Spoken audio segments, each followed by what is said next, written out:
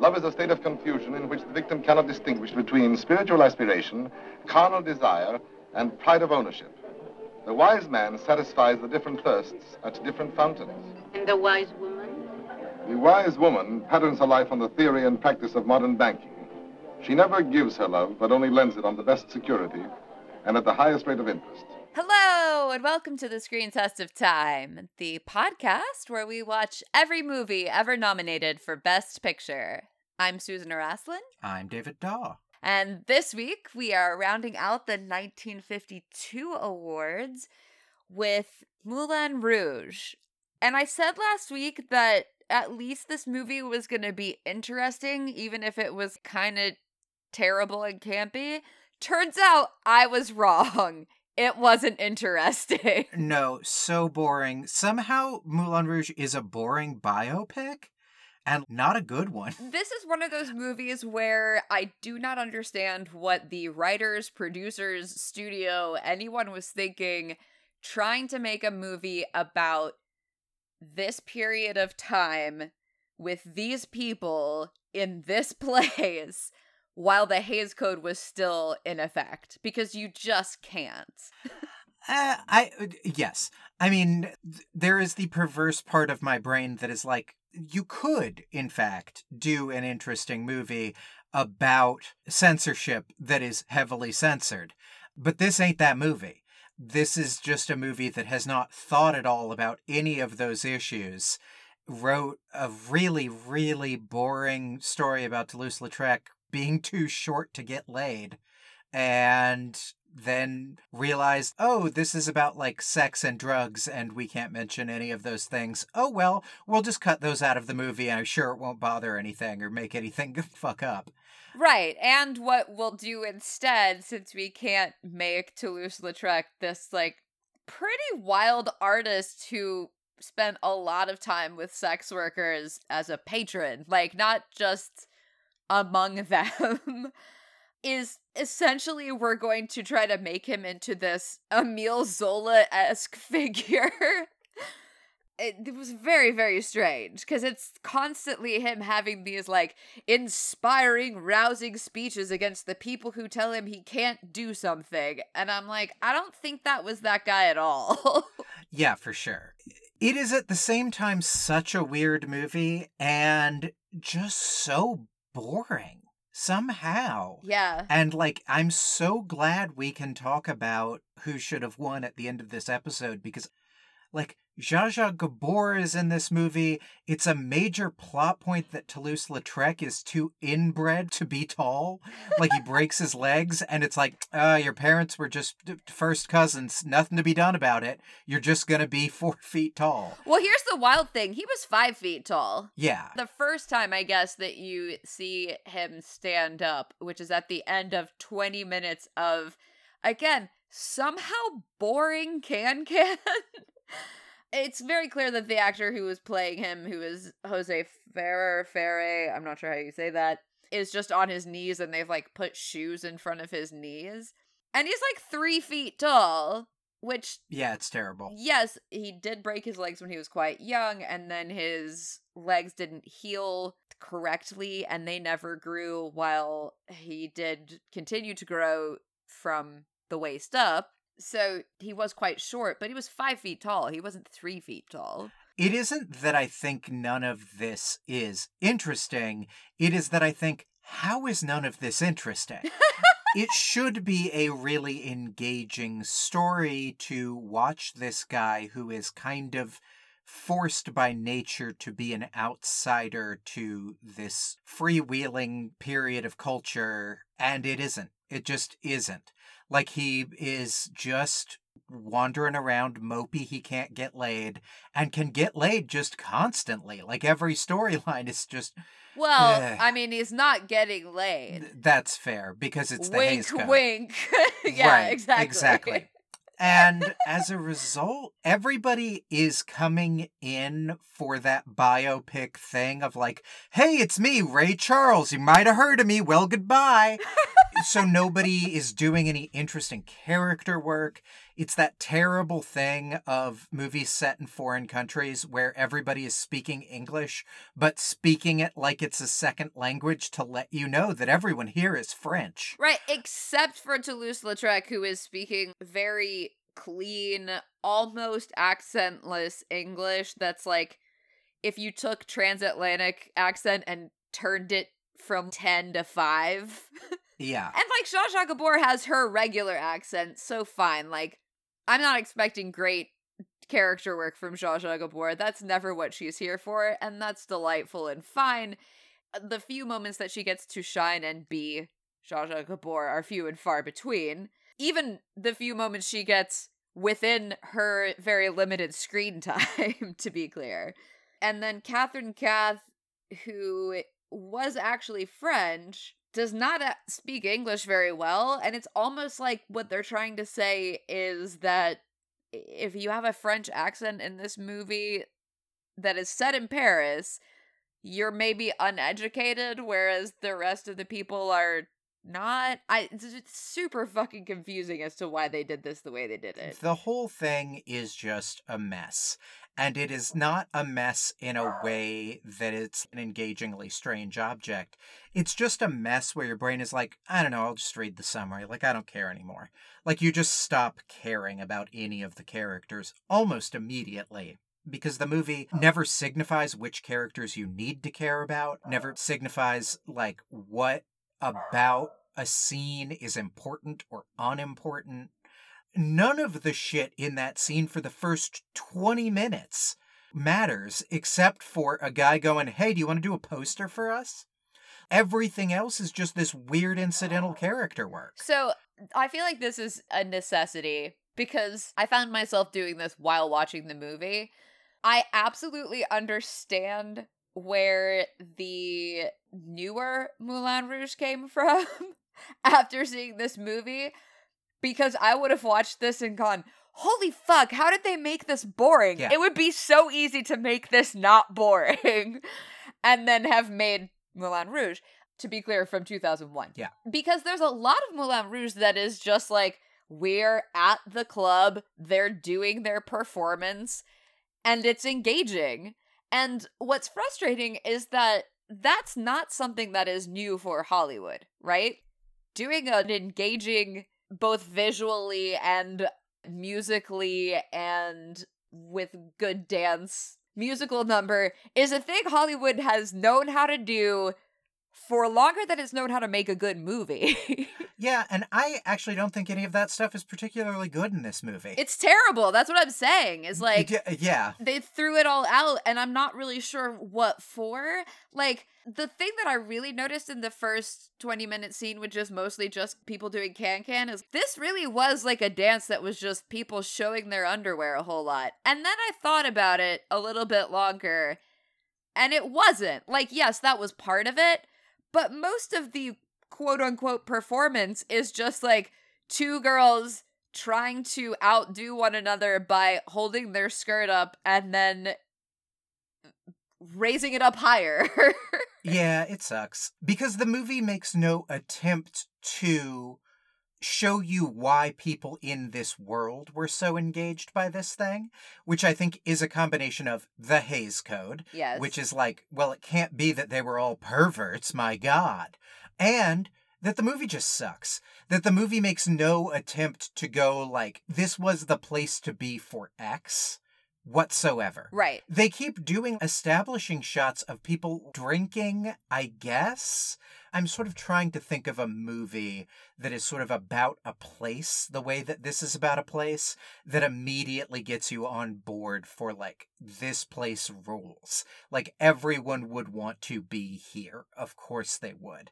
2001's Moulin Rouge, a movie I don't like very much, actually, does that correct. Like, that is the thing that movie gets immediately right. Oh, yeah. This movie is just so boring. I honestly had to this morning. We delayed recording because I had just this terrible headache yesterday.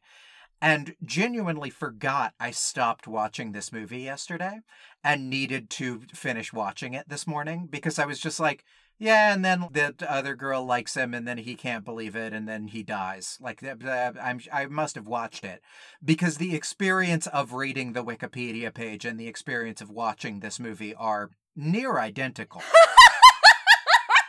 Like, there just is nothing to draw you toward the screen. And it sucks. I think one of the most frustrating things about this movie to me is that even the parts of Toulouse-Lautrec's biography that are not anathema to the Hays Code, which is not a lot of it, let's be real, but there are parts of it, are left out of this for completely nonsensical reasons. Like, he doesn't go to a sanatorium, which is something that did happen in his actual life. He was a great cook, which is another thing that they don't really talk about. They could have done more about the painting and him selling his paintings, and instead they do this incredibly neutered version of him having a lot of sexual relationships with women who were prostitutes. And, like, his parents disapprove of him clearly at the level of what he did in real life. But again, because of the Hays Code, that mostly just means that his parents just look really sad and disappointed all the time. Yeah. Like, mostly his mom. I totally get what you're saying. There is a version of this movie that is not the 2001 high melodrama, bizarre passion play shit that movie becomes. But this is like a Stanley Tucci vehicle. Oh my god, I would absolutely watch the Stanley Tucci biopic of Toulouse-Lautrec. Someone please make that immediately. Yeah, it's just this guy that is clearly bitter about his lot in life, but has found happiness and has found ways to kind of move through the world, is just like such a Stanley Tucci part, and so much better than this version of Toulouse-Lautrec, who just yells whenever anyone mentions his height. Yeah. Ugh. It's so boring and stupid. God. I don't know if you know who Elsa Schiaparelli is. Let's say, yeah, I totally do, but our audience needs to be informed. All right. Elsa Schiaparelli was a fashion designer. She started working around the 30s, maybe like the mid-20s, who was friends with a lot of the surrealists. She made a lot of very surrealist work. Like, she made a hat that looked like a high-heeled shoe and stuff like that. She designed stuff for Mae West. She also was possibly a spy during World War II, but that's not really important to this. Anyway, the point is, I've never seen anything Schiaparelli has ever made that I felt was at least not interesting. You know, she did also make stuff that was just incredibly well-tailored, beautiful suits for women. And then she also made stuff like lobster dresses. And she did the costumes for this, and somehow even the costumes are boring in this movie. That is wild, because I kind of get what should be happening here. Like, what you were saying about what was anyone thinking, to me is like, I guess the idea is that, well, the Moulin Rouge is going to be just such an interesting location that it can kind of be our central character. And it doesn't really matter that we can't really get into Toulouse-Lautrec's life. But then the Moulin Rouge is just boring. Yeah. Yeah, all of the outfits, it's not just that those outfits are boring, which makes that story shocking to me. It is all of the outfits just feel like you could have grabbed it from just the fucking costume closet. Yes, exactly. I mean, they look accurate. They're period appropriate. They're right for the can or whatever. But why the fuck do you hire Elsa Schiaparelli to do the costumes and not let her go absolutely wild?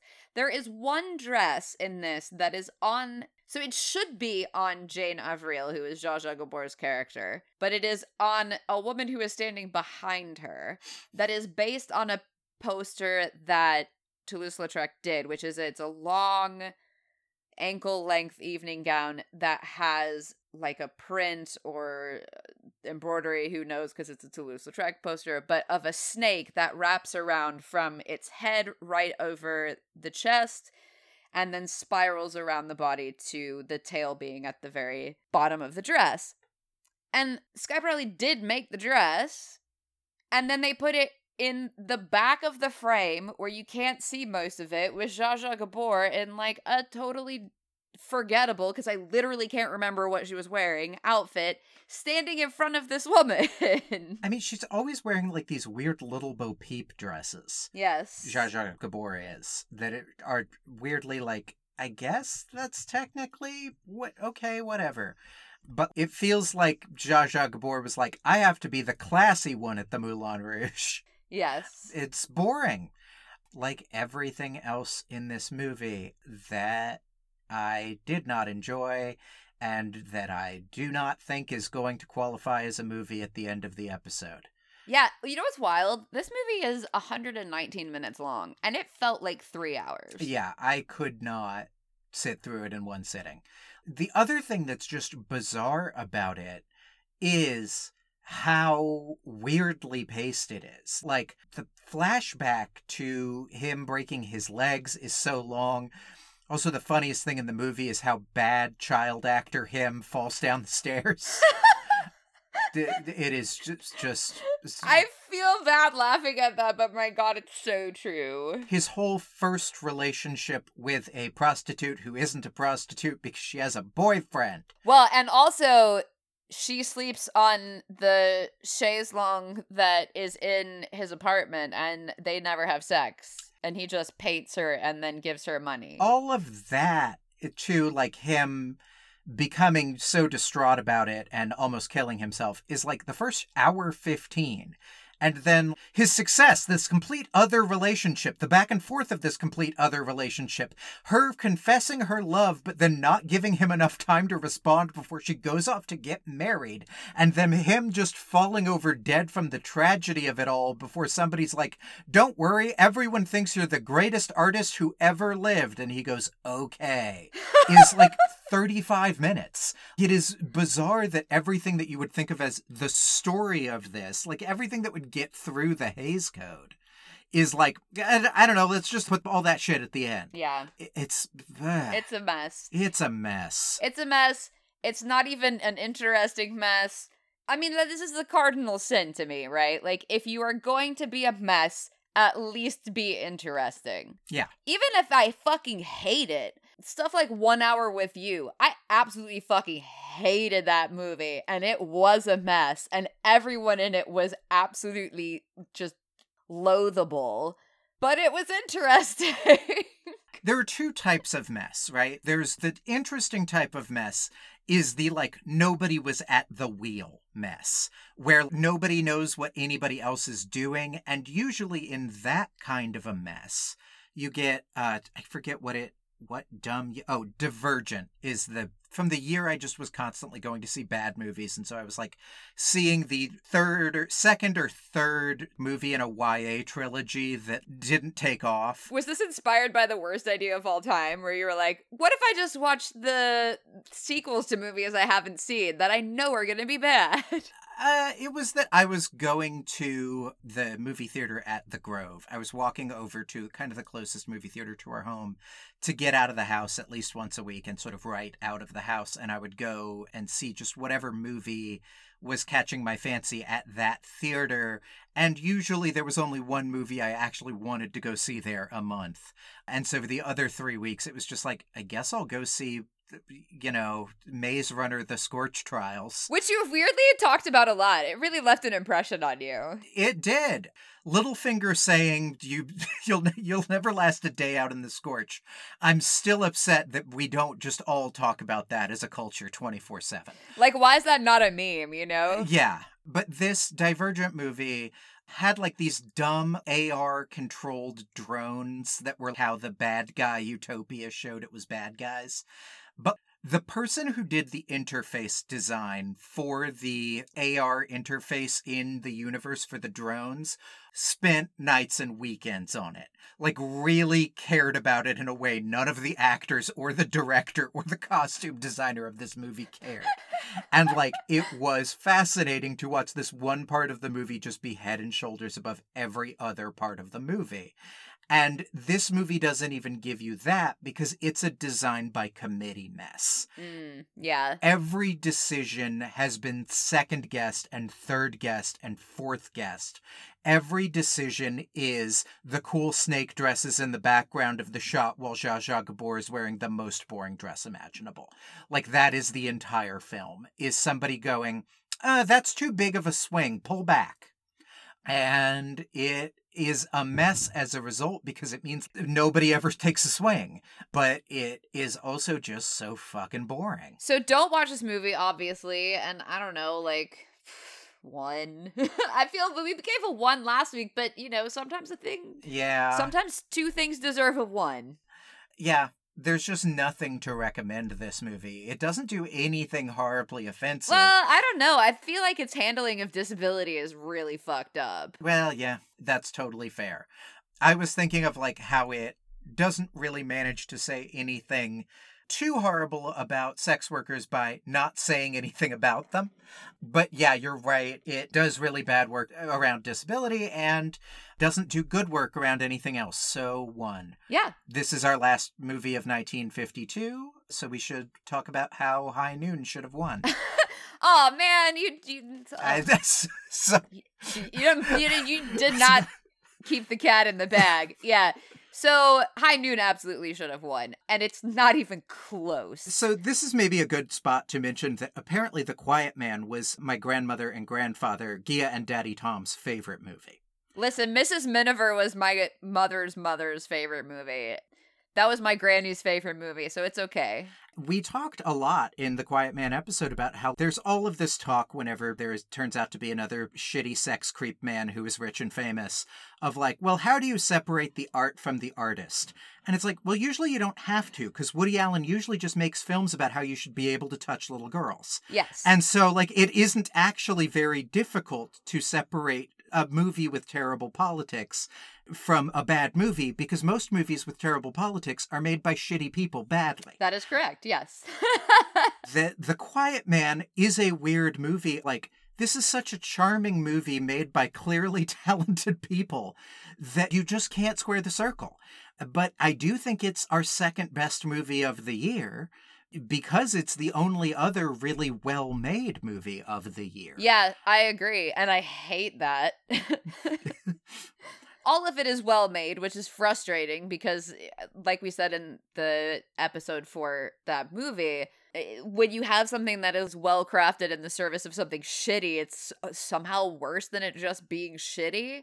But the parts of it that are not shitty, the charming small Irish town parts, are really great. Yeah. They very specifically, I think Gia and Daddy Tom liked that movie because Daddy Tom very strongly believed that Gia looked a lot like Maureen O'Hara in that movie, which is not completely untrue, but is also like, you always think the person you married looks a little bit more like a movie star than maybe they do. Right, yeah. Like, oh, yes, my wife looks like Elizabeth Taylor. And you're like, yeah, in a way, if I had to pick someone. Yeah, but also the Maureen O'Hara in that movie of being, like, very much a spitfire that is actually given some room to be, like, an interesting, difficult person with a point of view, I think is one of the things that really attracted them to it. And also, in their defense, they both hated John Wayne. It's their favorite John Wayne movie, but they still made fun of how John Wayne's ultimate acting move is throwing away a cigarette. That he expresses all emotions, the entire gamut of emotions, by just throwing a cigarette down on the ground. And it's like, well, he liked that. He hated that. Now he's very sad. You can tell, because in each of those 3 scenarios, he threw a cigarette on the ground and walked away. They're not wrong.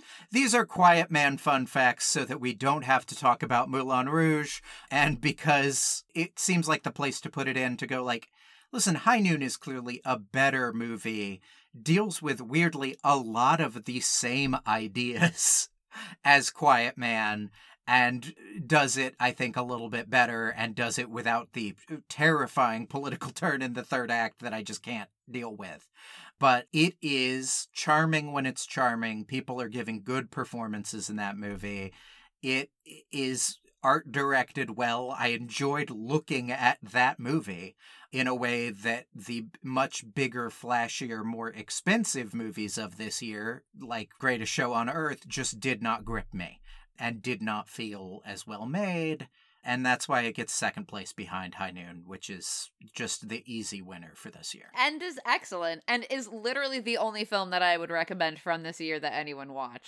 Yeah, I think Quiet Man is interesting from a film historical context, but it is tough to watch him basically break his wife's arm and for her to be horny for it. And for that to not be an interesting psychosexual thing to be explored, but to be the movie going like, we all know this is okay and everyone should like it, right? Yeah. But let's talk about 1953, a year with 3 full films I'm excited to watch. Arguably 4 with From Here to Eternity. Everything but The Robe in this year. I'm like, yeah, all right, I'll watch that. Yeah, I don't know about Julius Caesar either, but I'm curious. It's either going to be an absolute fucking disaster or really good. I mean, here's what I think. I think it's going to be an absolute fucking disaster, except for Brando as Mark Antony. Oh, see, I feel like the rest of the cast being John Gielgud and Deborah Kerr and Greer Garson and like a bunch of people who are solid British theater actors against Brando is going to be, he is performing in an entirely different movie than everyone else, which isn't wrong for Mark Antony. Yeah, I think that could actually, I don't know.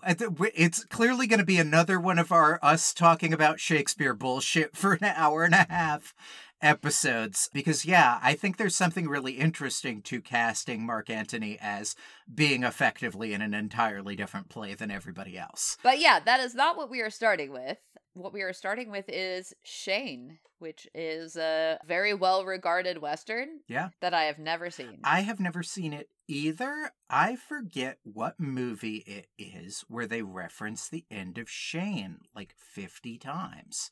But my main knowledge of Shane may come from The Negotiator? Yeah, I think that's the movie. Is like Samuel L. Jackson and fucking Voldemort in a just sort of standard issue 90s cop thriller, except Samuel L. Jackson's very good in it. The plot is very standard issue. It's weird that Samuel L. Jackson has been in like 80,000 movies, and I can only think of like 6 where I've been like, they gave Samuel L. Jackson enough to do. They used Samuel L. Jackson well. Yeah, I like Pulp Fiction is the only one that is coming to mind for me. Well, and like Snakes on a Plane, but that's on purpose.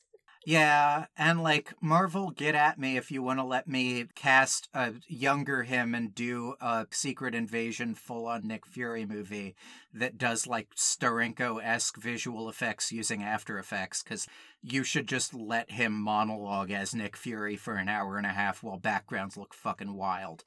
But they don't do it. They clearly cast him as that, and then decided they want to do other stuff because action figures. Yeah. Welcome once again to Marvel Corner here at Screen Test of Time. Damn it.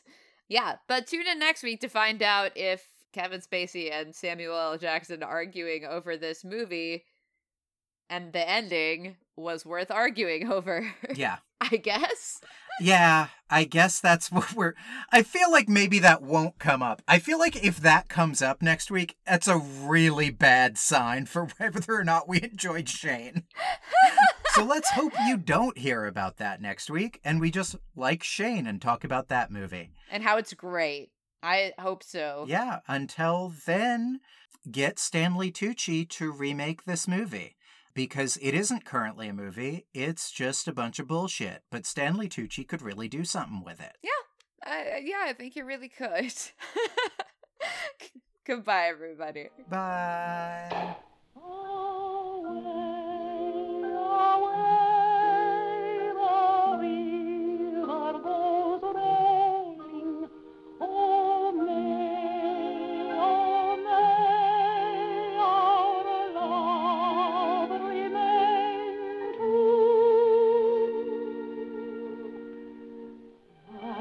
Closer I danced with you here in the sun and the rain, the very next year beside the river.